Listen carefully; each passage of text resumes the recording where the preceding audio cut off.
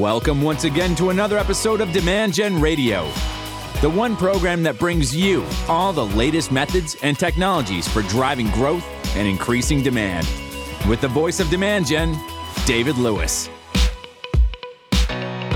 All right, welcome everybody once again to another episode of Demand Gen Radio. There are so many reasons that I am super excited to do today's podcast with my guest. One reason is I'm sitting like 3-4 feet from him here in the studio where we produce Demand Gen Radio. And you are the very first person outside of some of the team members at Demand Gen to do a podcast with me here in the studio. So thank you for coming up. All right. I'm so happy to be here. Thank you for having me. You are welcome. And for those of you that don't recognize the voice and didn't read the description, I am sitting right next to Ian Brown. And Ian and I have known each other for a very long time. We will go into that. He recently just joined a new startup, and I thought it would be great to have him on the program to talk about life as a marketer at a startup. And Ian, because you and I both love music. Yes.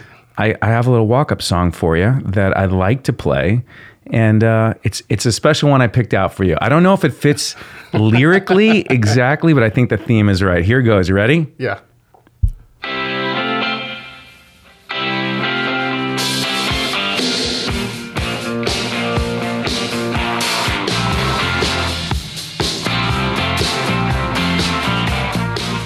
All right. What'd you think of that? I loved it. I like the Stones. Mick is still doing his thing. So, you know, I can't beat it. I took a look at the lyrics and I'm like, it doesn't quite fit the theme, but it's got startup in there. There you so go. there it That is. works. I also looked on, I did a search on YouTube for startup song. And I found this TED Talk. And I'm going to say right now, I'm going to ask Justin, just play a little bit right here. If you guys would just bear with me. All right, here goes. Here's just a little bit. Rising up, back on the street, did my time, took my chances. All right, if you couldn't tell, that's actually Eye of the Tiger, and it's anything but in the right. It's just, you know what? It's a great song. I was at Orange Theory earlier this week on Monday, and they played it. It was like the last track of the workout, which is perfect for a high energy workout. I've done Orange Theory. I don't remember that being in the first 5 minutes of the workout. not that version. I don't understand why that was a TED Talk. But hey, look it up on TEDx if you ever need a very depressing, slow version of Eye of the Tiger. Anyway, welcome. Good to see you. More like the tail of the tiger. Yeah. Yeah. You told me right before we got started that this is your first podcast. This is my first podcast, although I'm not a stranger to microphones, but this is my first podcast. You're not. No, I'm not. But by not by day, but by evening, by weekend, other times, Ian is a very accomplished musician and producer and songwriter. And for those of you that have ever seen me DJ, at the select times I've done it, at some of the conference, I DJ'd a few times in Las Vegas at the Marketo events and some Oracle events. And Ian was nice enough to share some tracks with me that I played prior to, let's call it the dance set. I played some great lounge music that you had put together. So thank you. You're welcome. You're welcome. Yeah, you know, the whole music thing.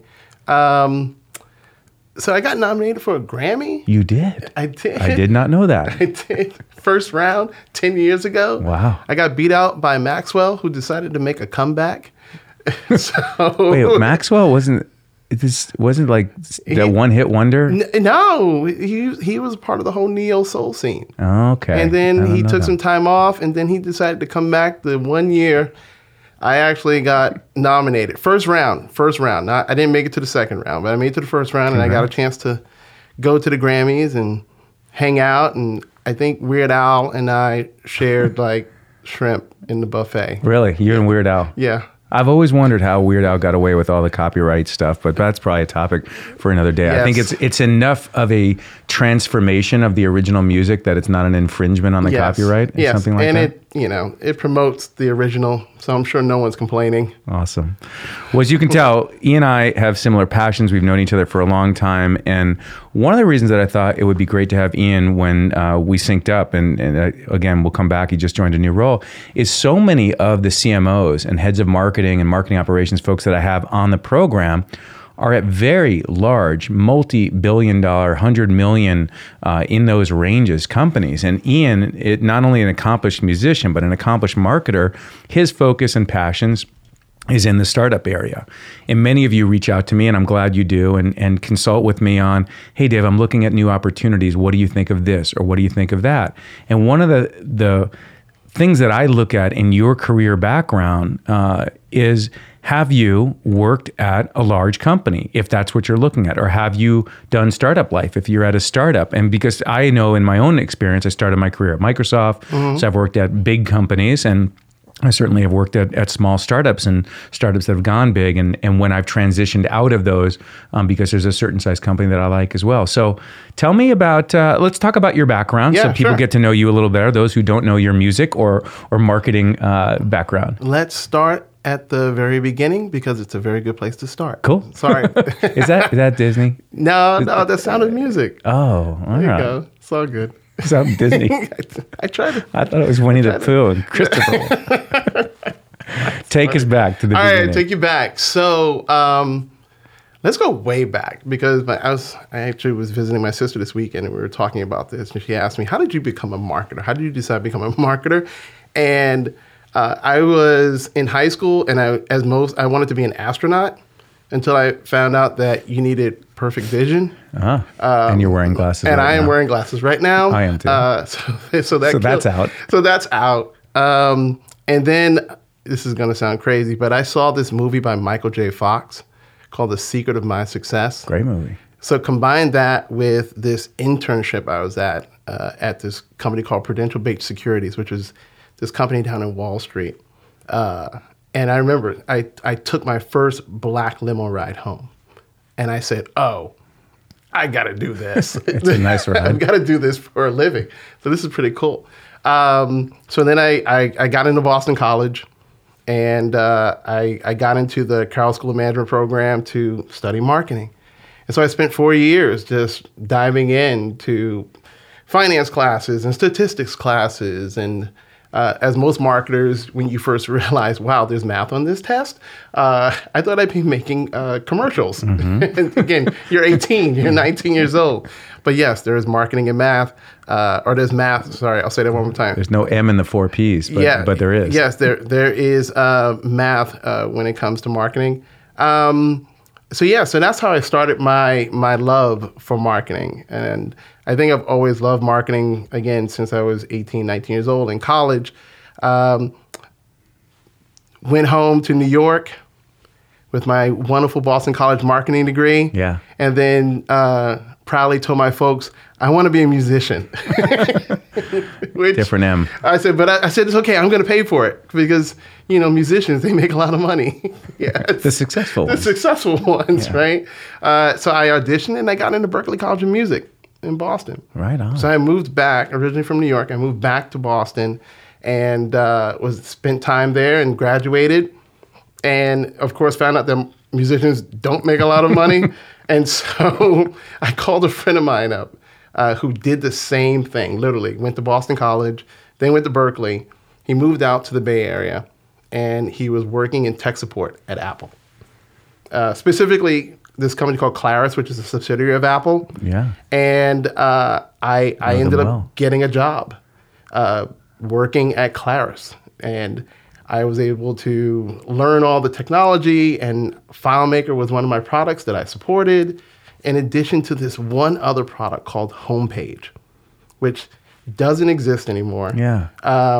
Think of it like Dreamweaver. I was going to say it was a really early website development platform from Claris. Yeah, and we're talking like 1997. And in the marketing department, they needed someone who knew Homepage and FileMaker to do that whole connection between the website and the databases. And I was one of like two people who knew the product backwards and forward.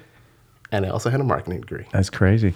you go. More we have in common. So I was, like you, I had a love for music and realized that there could be a lot of money to be made in music. But my style of music, as I said earlier, was being a DJ. Yeah. I mean, I was a saxophone player. I was in a jazz band growing up. I was a band geek, along with being a computer geek. But when I found out that the DJ at these weddings that I would work at as a catering person were making like 7 times the amount of money that we were making serving tables, I'm like, I think I'm going to follow my passion and play music for people. So that was good, but I needed to start building up some professional expertise. And I ran a very large user group. This may not be a surprise to you given how we met. Yep. I ran a very, very large user group in Los Angeles called the Macintosh user group, LA Macintosh user group. Nice. And so I met some people through that who would say, hey, you seem to have some skills in this Macintosh thing.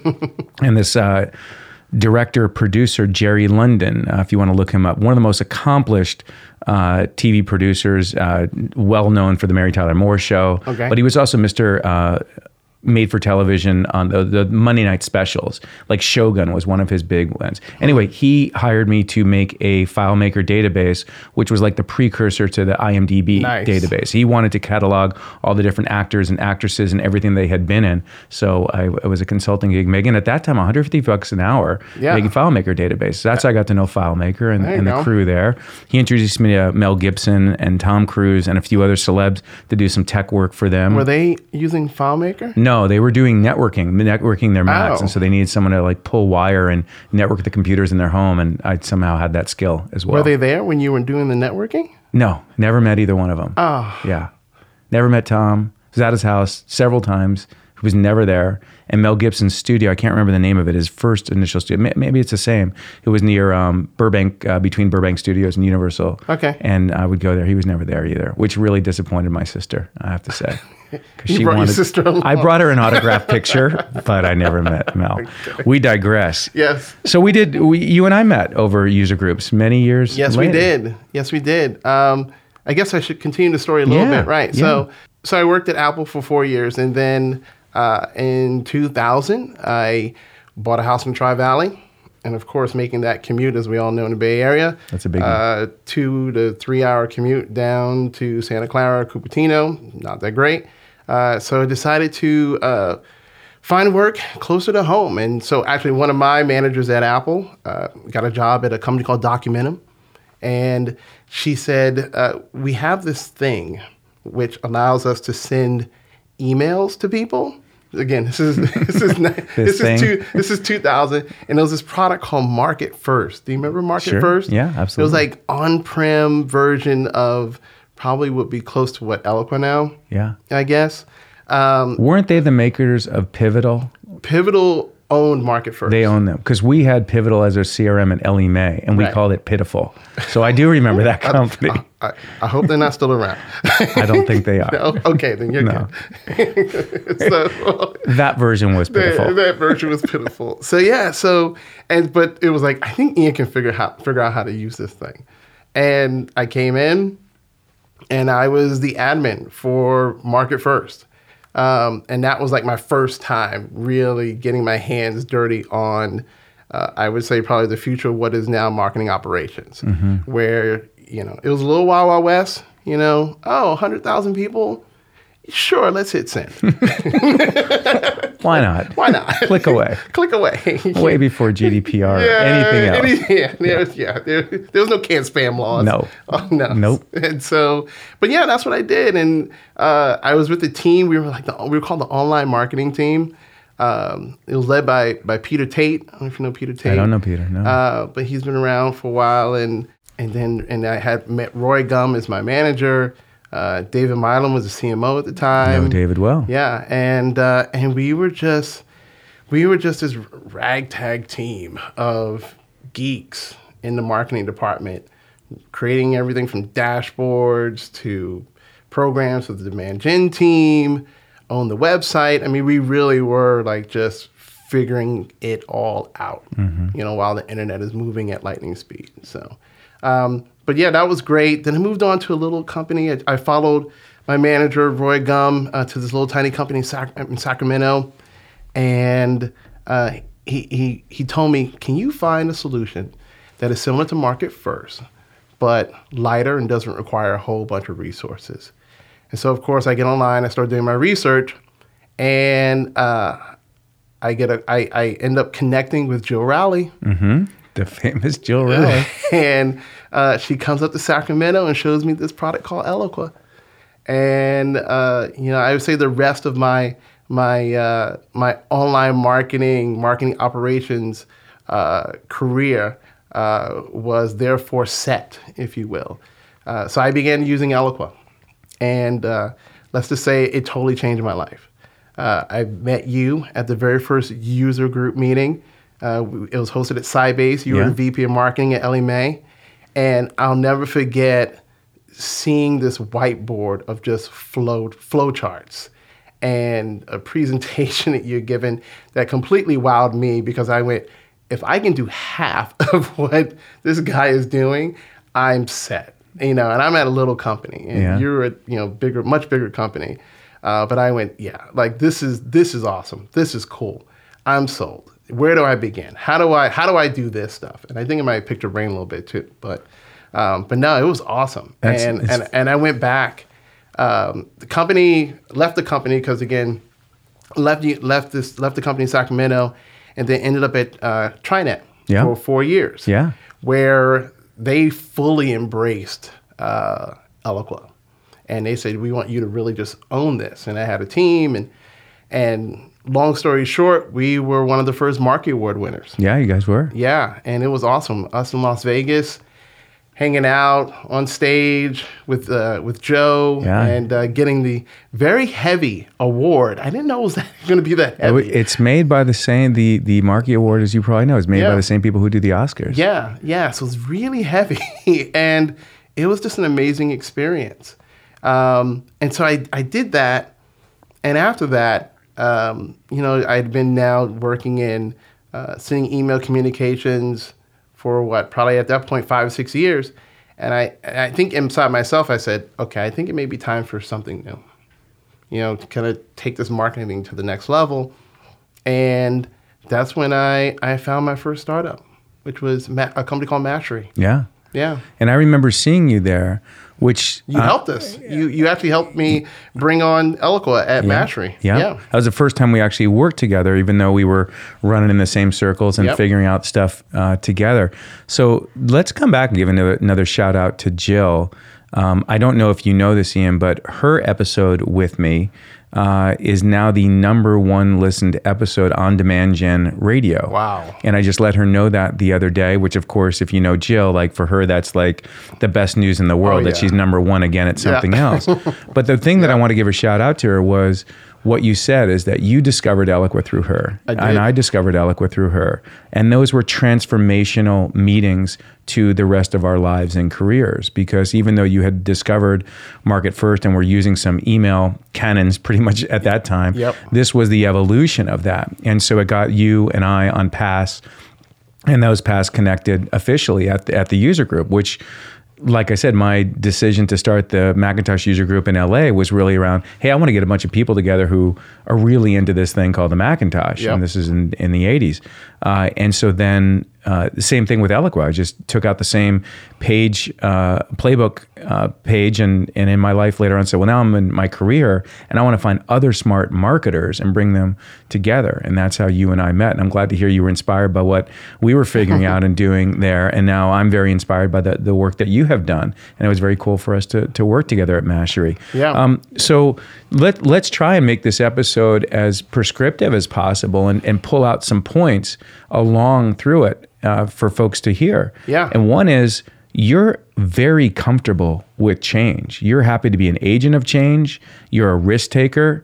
You started early in life taking risks by going down the music path, and you had no trouble picking yourself up and moving to different states and different locations and taking on commutes to follow your passions. And a lot of people don't have the same appetite for change. I know my dad, who worked for the government his entire career until he retired. My father-in-law, who worked for Lockheed Martin his entire career, they're not real agents of change. And every time I changed companies, it was a little unsettling for them. But you're comfortable with that. And so I think that's an important point for people thinking about making change, that startup that you pick, it probably won't be the last place that you're ever at. Maybe it is, don't know. If you have a big hit, a lot of people from Documentum, I'm sure, retired from there. They did incredibly well back in the day.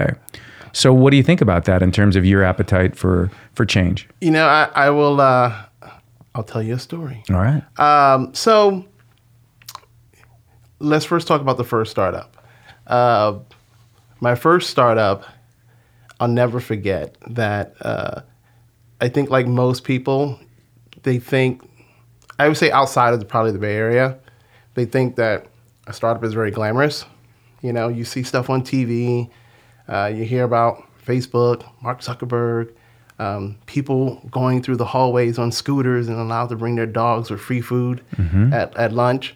My first startup, I'll never forget, my wife and I went to an open house on Foothill Road. That's a startup alley. Because you just think, oh, I'm going to work at a startup now. Yeah. And I went and saw this house, which I couldn't afford. And I met the realtor, and her husband was there, just kind of helping her out, older gentleman. And we start talking, and he's like, "Oh, where do you work?" And I said, "Oh, I work at TriNet, and I'm going to my first startup." And he's like, "Oh, that's awesome." He's like, "I was at a startup too many, many years ago." And I said, "Oh, what was the name of the startup?" He goes, "Documentum." And I went, "What?" And I said, I worked at Documentum. And yeah. He goes, "Really?" I'm like, "Yeah, I worked at Documentum." And you could see this look in his eyes, and he's just remembering all the great times that he had. Mm-hmm. And the one advice that he gave me was, it's about the journey. It really is. It's about the people that you're working with, the friends you're going to make, and the friends you're still going to have. That's the most important part of working at something like a startup. Yeah. If you're going into it thinking you're going to be rich, like it's going to be a lottery ticket, then you might as well just take out $1 and go to Safeway and, buy a ticket. buy a ticket. You might have better odds. Because you might. Yeah, Probably not. But probably not. But if you're going into it with that in mind, then that's not really why you should be doing it. Kind of going back to the risk notion. Yeah, I think we all take risks when we start a job, right? But I think there is something about, one, you're taking a risk by yourself versus you're taking a risk with 5, 7, 10 other people. You're locked arms and you all are jumping together. Such a key point. And that you're not the only risk taker in the room. Yeah. And I think at a startup. Yeah, because I think, you could work at a 10,000 person company and still get laid off. That's real. Yeah. So I think the difference between working at a big company and probably a startup, when we're talking about risk, is that, you're with other people who all are part of the same vision, same dream. You believe that this product that someone had an idea for in their garage or basement is actually going to work and that people will want to buy. Yeah. And you're locking arms and you're saying, we're all going to do this together as a family, as one unit. Jump. Yeah. And that's, I think, is probably the biggest takeaway, right? From when it such comes a to difference. risk. We mentioned, Eloqua, which back in the day when you and I experienced Eloqua, it's a very different company. I mean, to say 180's not even enough degree difference. Yeah. But if you go any more, it's too close to what it is. So we'll just stick with that. Yeah. Eloqua was a startup culture. Joe ran it like a startup. Yep. Everybody was passionate. It was the start of digital marketing, really, and marketing automation. And just people wanted to win together. So not only was there the energy and passion in that organization, but they created a community of people. Yep. And when they grew and evolved and later became part of Oracle, the whole culture changed dramatically and innovation changed dramatically. And then Marketo comes on the scene, which we'll get to because you're a 2-footed soccer player for sure. Yeah. And it made changes. And I worked there. I forgot about that. I was there. I was at Oracle. I was one of their marketing consultants. So for a brief moment during the transition, I actually had Ian.Brown at Eloqua.com. It was surreal. At Eloqua? Well, because they were Oracle. They had already been acquired. Okay, I thought you said you worked at Marketo. No. I worked at Oracle. So I actually worked at Oracle for a year before I got the call to go to another startup. And you're like, hit the parachute. I'm out. But I got a call. But I got a call. They wanted They wanted folks who knew Eloqua Yeah. to help others who were using the product at the time, to give them advice on how to apply the product to everyday marketing needs. And so it was me and like a whole bunch of other Eloqua power users who were there as consultants to help these users out.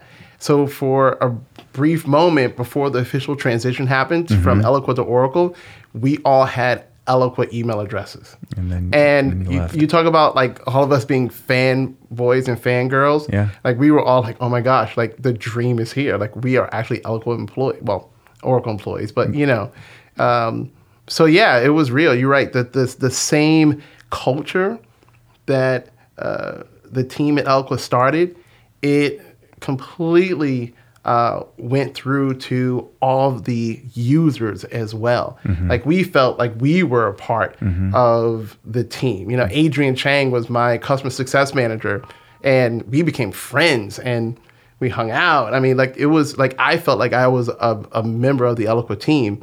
I would get on a call with any sales rep and talk down Marketo, which it's funny. It's funny to think about, but yeah, I mean, I was all in. And that's why Marketo, when they came on the scene, who had a new and innovative product, they built the Marketing Nation. They branded their community, and they had that excitement and culture that we experienced earlier on back when it was Eloqua before Oracle. So getting back to you joining Mashery, now this startup, and you're running marketing now, your first marketing leadership role, right? Well, it was my first marketing leadership role, and I'll never forget that first day. I get there like maybe 8:30 in the morning. And I think the person who's running HR was there, and nobody else was in the office. It was like dead silent. In San Francisco, it was my first time taking BART to work in San Francisco. I get there at 8:30 in the morning. I think sometime around 9:30, someone rolls in. I think it was like the VP of product. And he's like, yeah, the whole team was up late. We're launching, some new feature or whatever. So folks will be in. But yeah, you can sit there for now. But I think that's someone else's desk. So, just kind of move some of that stuff out of the way. And you don't have a laptop. You don't have anything. HR person comes in, gets you kind of set up. And then they're like, okay, well, you'll sit in that room over there. And okay, we'll see you later. And that's it. And it's just silence and an empty whiteboard and you. Versus what I had left was a team of like 15, 20 people, company of 300, and there you are by yourself. And you are the marketing department. And that's when the journey begins. That's when and yes, is it scary? Yes. Especially it being my first time. But you figure it out, and you go with, and I think this is by nature. You go with what you know. So of course, the first thing I started doing was let's launch some email campaigns. Okay. I know how to do that. Let's get the engine going.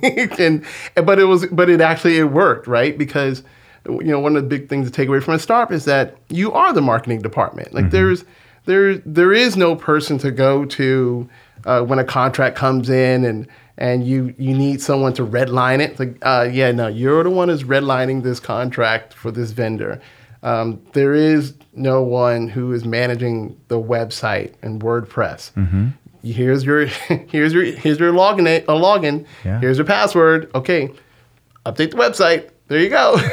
Oh, by the way, can you upload these leads into Salesforce for us? Yeah, like you are the marketing department. Yeah. Yeah. Would you say that, candidly, in your experience, do you feel there's a greater appreciation for marketing in a startup versus a larger company? Oh, that's a good question. I think you first have to tell the story first of the type of startup you're at. I think there's an appreciation across the board. But I do think that not every startup is equal, especially at the stage they're at. Let's talk Series A. Yeah. Actually, let's go even further back than that. Let's just talk like angel, friends and family. If for those of you who aren't listening or don't really understand what I'm talking about, but every startup that is probably ever come to being had to start with a dream, an idea, a risk taker, but also needed some financial backing. And sometimes it comes from a savings, or sometimes it comes from friends and family, or sometimes it comes from a group of individuals who decide to take a risk on your idea, your dream, and your risk. That's sort of angel funding, as they call it. And you don't need a marketer at that point. No, you're just trying to get the product done. You're just trying to get the product done. You're trying to get the product out. Once you've actually proven that your product is valuable and people may want to buy it, and you get maybe 1-2 customers who actually want to take a risk in you, then maybe you get your Series A. And now you have some room to actually maybe hire some more help to help support your vision and your dream. And even then, you probably still aren't ready for a marketer.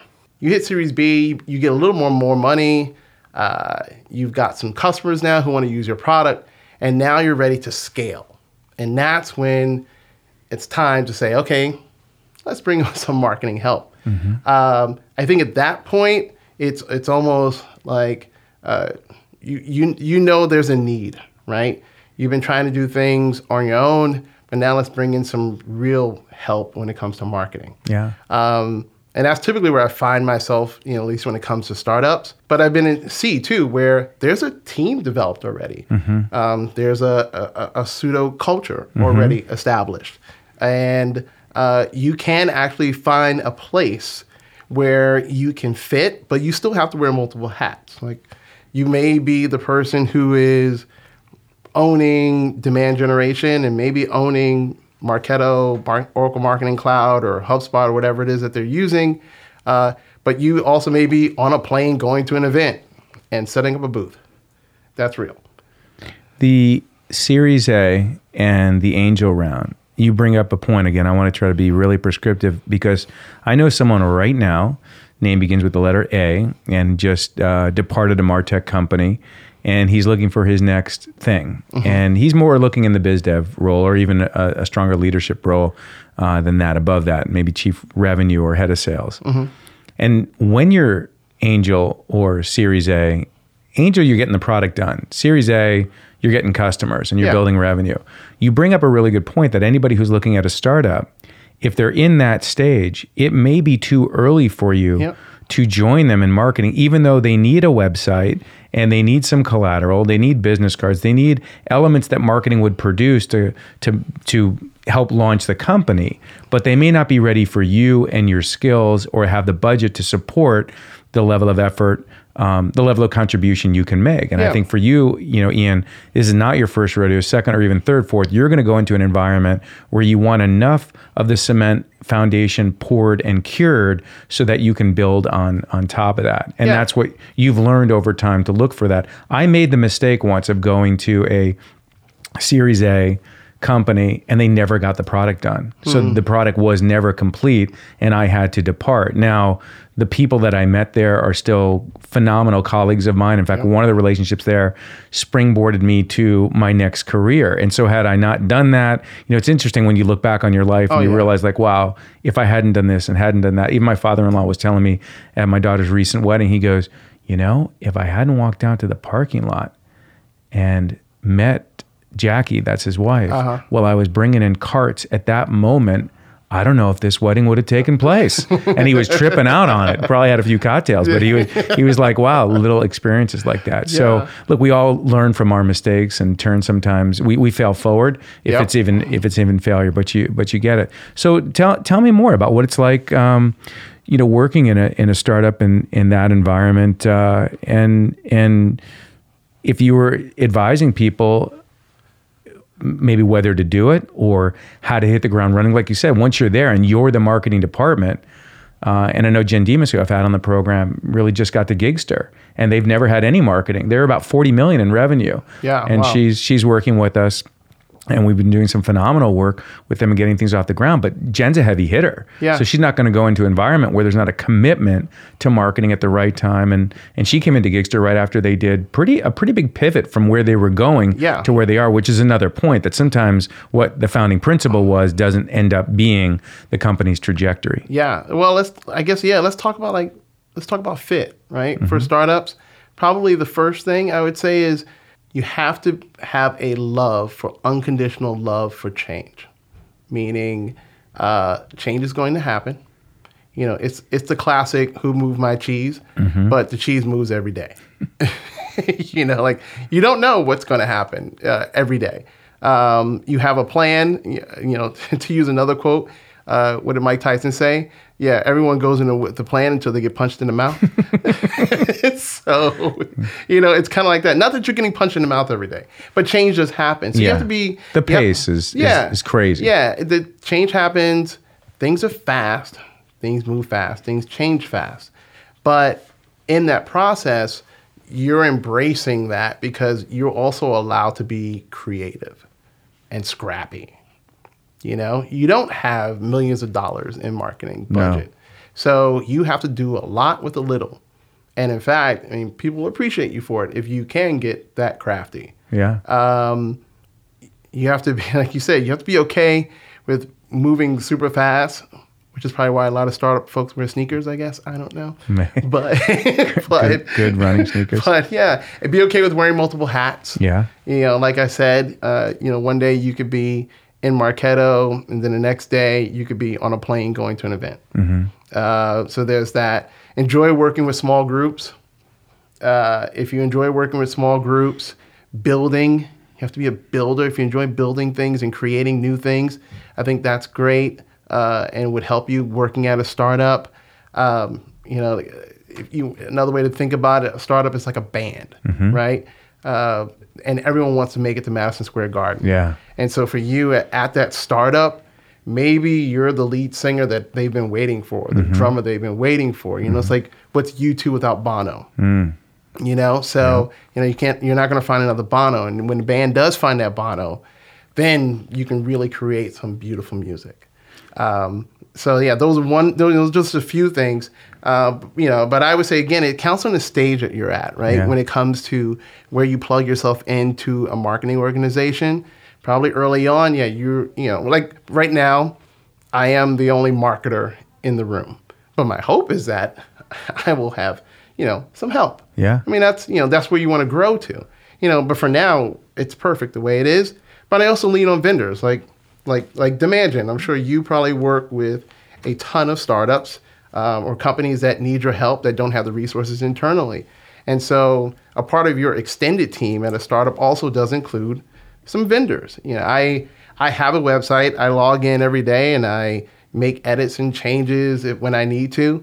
But I didn't necessarily build the WordPress platform that our website sits on, right? Yeah. I needed someone to actually build that for me, you know, to create an environment that I could then make updates and changes to. Yeah. So you are leaning heavily on vendors, especially at that early stage. Yeah. And I say, if anything, the key is, how do you find the right vendor? Yeah. You know, find someone that you can really trust and find someone that is an extension of your team and even an extension of your skill sets. Yeah. So that way you can actually make this thing that you're trying to build happen. Yeah.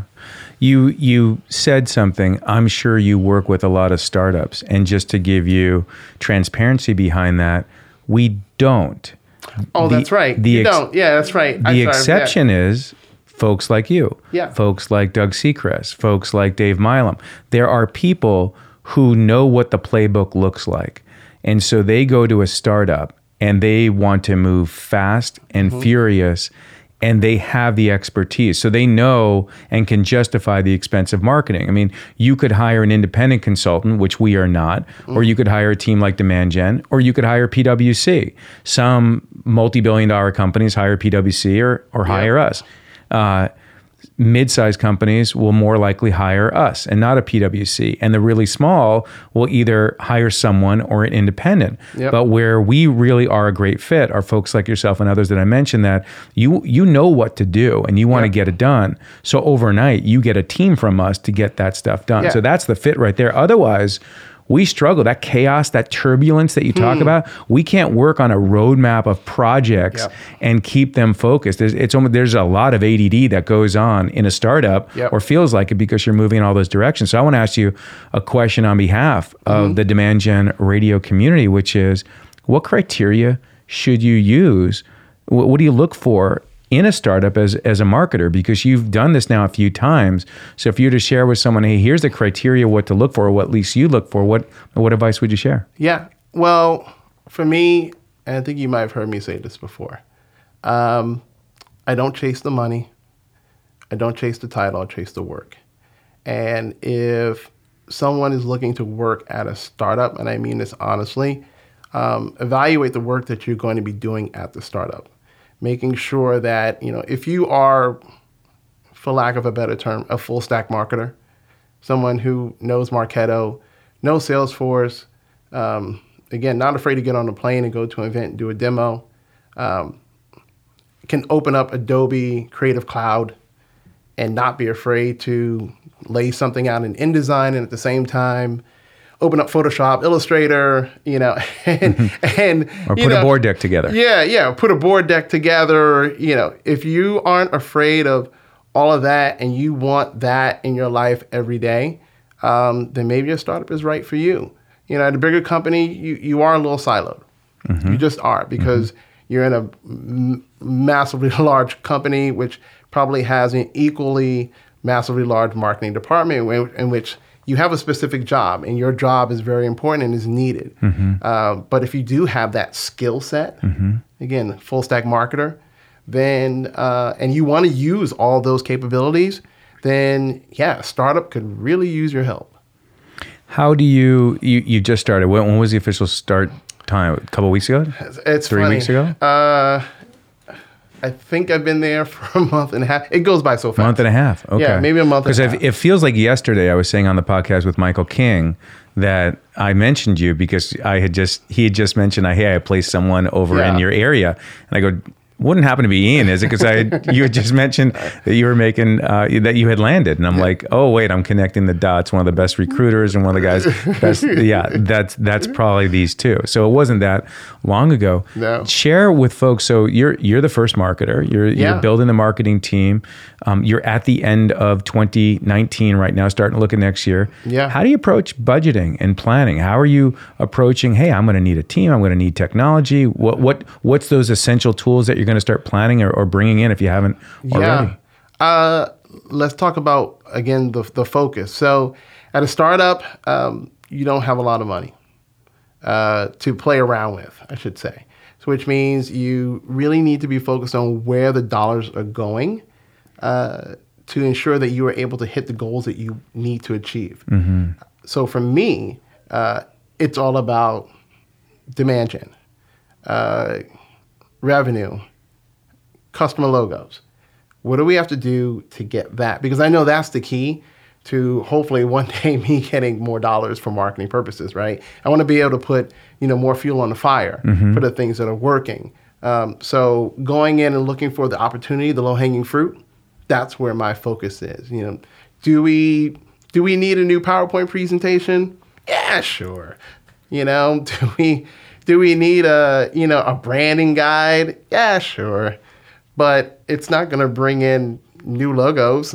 So it's on the back burner for now until, creating your corporate style guide was not a week one initiative to get kicked off. Yeah. Because no one's making anything but you. Yeah, exactly. But me. Right. Yeah, I'm the guy. Yeah. So didn't you, by the way, do the logo originally for TriNet? I did not. I want to say I did the logo. I hired a branding company. Yeah. And I was on the rebranding team for TriNet. Okay. So I don't want to say I made. I wasn't the guy, but I was in the project. I didn't open up Photoshop or Illustrator, and that's my wing. That bird wing. Yeah, I didn't do that, but I did hire the company. Yeah. So what do you focus on then? If it's not that stuff, which absolutely not. What are you working on? You focus on a little of everything, but the things that matter the most. You have to be your own project manager. And you have to be the one to set your own goals. Like let's look at today, for example, right? Like this morning, I woke up, dropped off my kids at school. I came in, I edited a blog post that we're working on. I had to review travel for the team that's going to an event. Then I'm looking for a tablecloth for the event because we don't have one. And we got an 8-foot table, so I have to go, now make a tablecloth. I had to review a contract for some web design stuff we're doing. Then I logged into Marketo, and then created some more landing pages for our SEM campaigns, which are about to start. Oh, and then I had to create more content for the email streams that I've got Marketo going. And then there's the product overview that I'm laying out in InDesign, and then reviewed some of the stuff that we're talking about today, so I didn't sound like a rambling idiot. That's You the work. prepped for your podcast? I did. Well, you know why? Because it's your very first It's podcast. my very first one. I wanted to be prepared. So. Well, thank you for that. Anyway, I didn't want you to go delete. Sorry, Justin, we won't be running that podcast with Ian. No, it'd probably be one of our longest podcasts because I'm honored to have you here in studio. Doesn't it feel exactly like Howard Stern's studio? It's big. We've got our own booth, some plexiglass. I was kind of hoping for NPR, but but this is very NPR. Did you like the green room in the front? I did love the green room, and I love what you've done with the walls. The gold is amazing. It's you all should come by the studio. We should have a live studio audience here. Is that a real diamond on the doorknob? Oh yeah. If only you knew the behind the scenes of Demand Gen Radio. It's a nice, comfy little studio. We digress. So that's quite a diverse day that you had. And I'm not today. done. I'm gonna go back. I have to go back to work. And I have to continue this and, go home, pick up the kids, maybe make dinner and get back online. And I think I might have a meeting with India tonight. Let's actually touch on that because we talked about the rate of change and the pace. You also profiled how mornings for most startups don't start so early. And the reason for that is because the end of the day is not 5 o'clock or even 6 o'clock, if there's even an end of the day. So would you cast some perspective on the level of effort and amount of, I don't know if it's hours, but the level of effort that you need to put in working at a startup? Yeah, working at a startup it's not a 9 to 5. Let's just start there. It becomes a part of your life. I mean, the lines are so blurred. I remember talking to my mom last week, and I think it was like in the middle of the day, and she goes, "Well, I don't want to disturb you while you're on your lunch break." Your lunch break. Okay. Yeah. Again, my mom's 75, right? So, but she was like, "Yeah, I don't want to disturb you while you're on your lunch break." I was like, "Lunch break?" I was like, "I've had a lunch break in I don't know how long." Like, what is that? What is that? And so, like you eat, you go. It's all blurred, right? Yeah. But you get the flexibility to pick up your kids and do the things that you need to do. I'm up early in the mornings. That's just my thing because I have the kids. Right. For some folks, they're coming in later because they were probably up at, 3 or 4 o'clock in the morning because maybe their engineering team or resources or vendors are on the other side of the world, doing work for, to help out the company. Yeah. So it is a very dynamic, agile environment. It's a very global environment. It can be very global. We live in an economy now where work can get done 24/7. Right. And so for a startup that's trying to be nimble, and expedite certain projects, then that's real. Where you may have a team that's across the world and you're on the phone at night for, half an hour, doing a meeting. But it's okay. Yeah. Because again, you've all locked arms. Yeah. You've all made the leap. Everybody's making that level of effort. If not, they don't survive. They're gone. Yeah. Yeah. Yeah. Or you'll just know. You'll know from the beginning if it's right for you. Yeah. I think it's not something that you go in and don't have those expectations. I think it's something that you go in hoping that it's like that. Right. That's what you sign me up. That's what I want to do. I'm in. Let's go back to budgeting. Because I didn't hit that in terms of how do you figure out, let me ask it differently. So the company is going to have a revenue goal for next year. Every company does. And since they've never had a marketing department before, do they need, and we don't have to talk specifically about Turbo, but how do you find out what your marketing budget is going to be? Or do you go make a case for what your marketing budget needs to be? That's a good question. I think typically when I've gone in, there's a set number already set. I think Did you talk about that would you talk about that in the interview and kind of find that out? Because the number one thing I recommend to people when they go to a startup is find out what the CEO thinks about marketing and how they perceive marketing before you go there. Because if you have a CEO who's kind of that numbers driven, very technical, I think of the folks like at Affymetrix, much bigger company now, but geniuses who started that company and figured out how to store DNA on a microchip, right? They, for years, never felt that any marketing was ever needed, nor should money be spent on marketing, because if you just tell doctors and hospitals in the world that we have this capability, they'll just buy it. That was their viewpoint, not reality always, far from it. So, I think you have to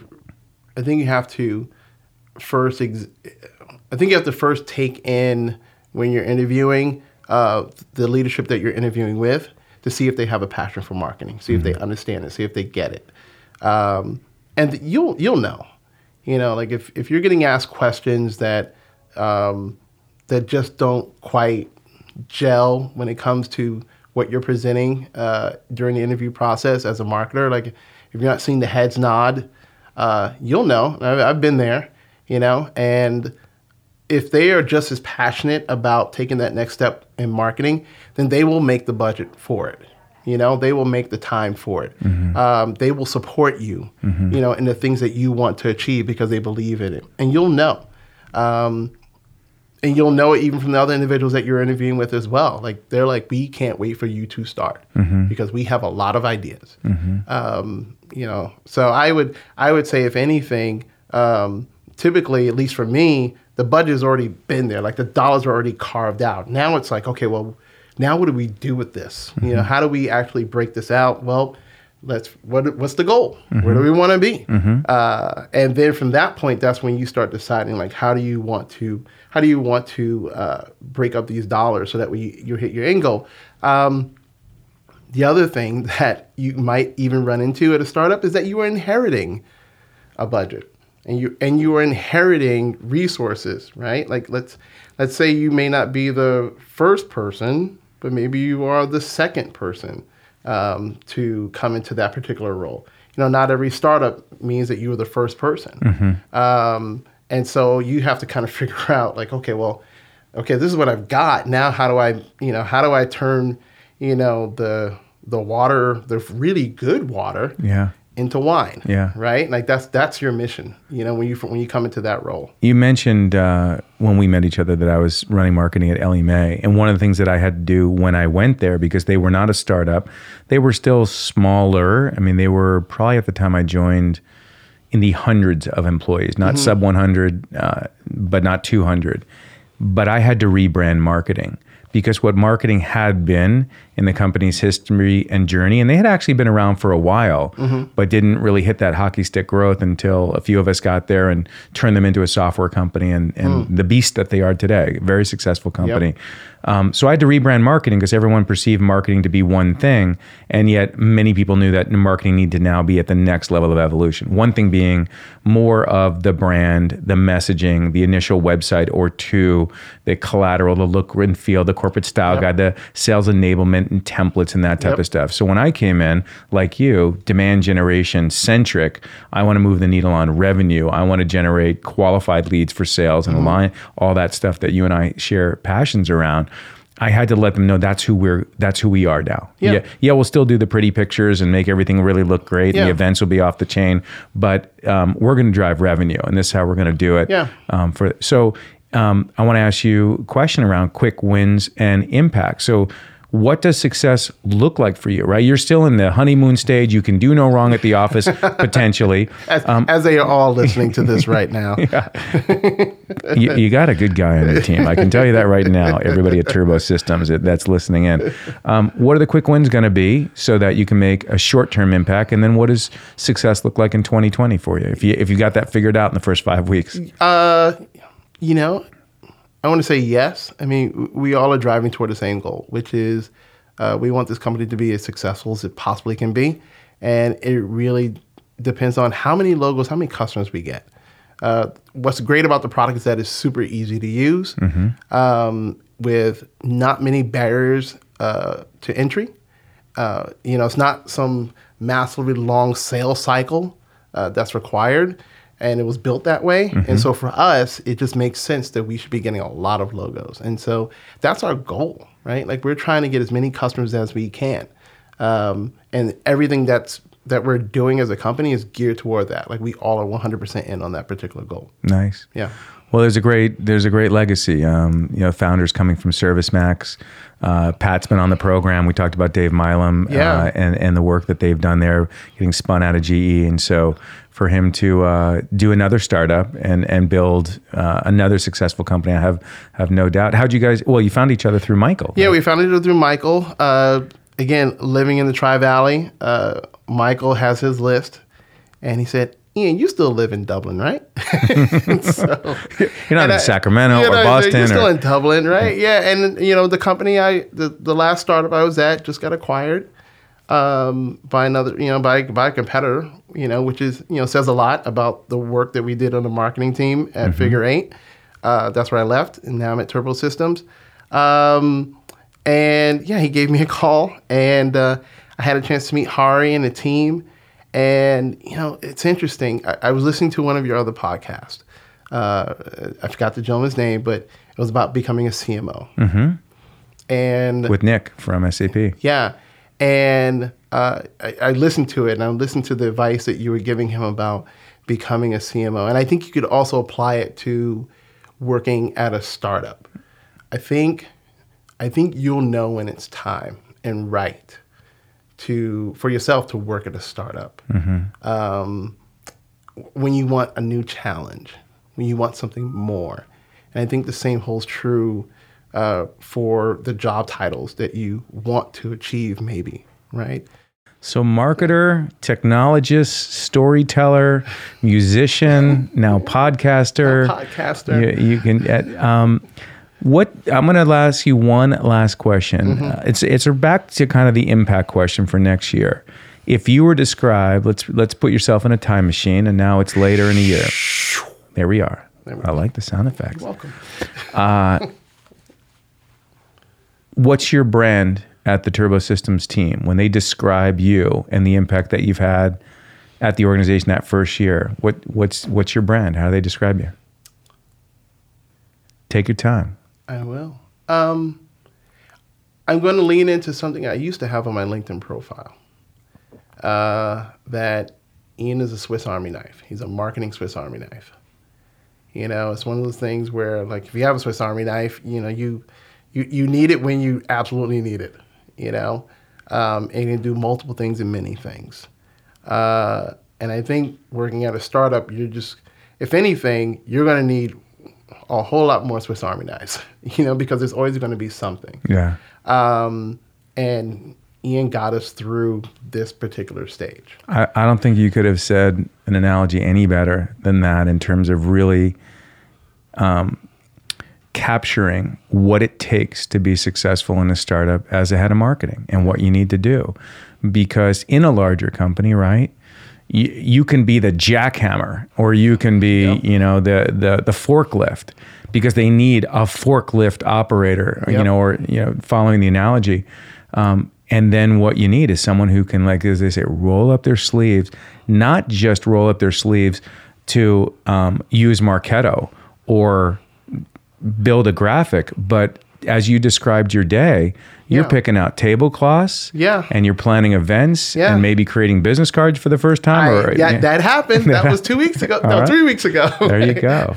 Made business cards. Yeah, it'll be fun. Hey, can I? Since we are in the same neck of the woods, and we certainly work together and stay in touch, let's have you come back a year from now, or 6 months, whatever the right time is. Let's do a year. A year? All right. Let's do a year. Let's see what happens. We'll mark the calendar. Yeah. And share the journey, because the journey is either going to be a journey of success or a journey of learning. And both of those stories, or either of those stories, are going to be super beneficial to the audience to hear how things went for Ian and the lessons along the way once again. Yeah. I've worked at startups that have been wildly successful. And I've worked at startups where they said, you can keep your laptop. So good luck. Yeah, good luck to you. I've seen it all. Yeah. And, I know Turbo's not going to be the one with the laptop. Yeah. I'm pretty excited about that. Yeah. But yeah, I've seen it all at this point.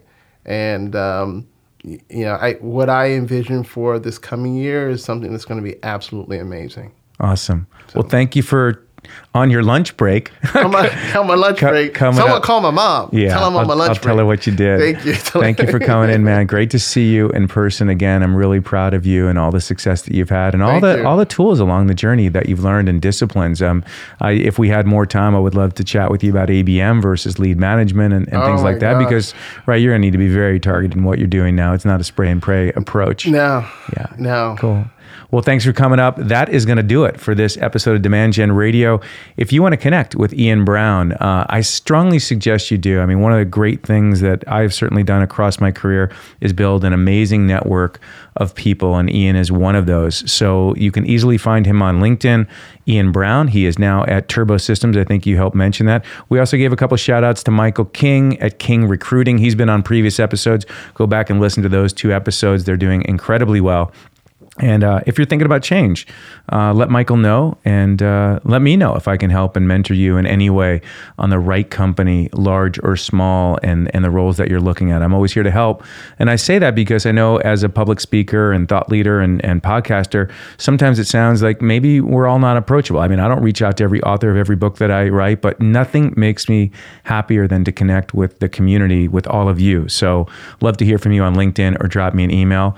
And Ian, I'll let you get back to it. Good seeing you. Same as always. I will see you at the next, whatever B2B event. Next week, I'm at the. I'm going to go to the Terminus ABM workshop that they're doing. I talked with Sangram this morning. He'd like me to have me over there. So the day before my birthday, September 25th is my birthday. September 24th, I'll be in San Francisco. Happy birthday! All right, my friend. I'll let you get out of here. I know you're going to pick up your daughter in a couple hours. I got to go pick up my daughter and get back to work. Get back to work. All right, take care, everybody. We'll catch you on the next episode. Bye bye.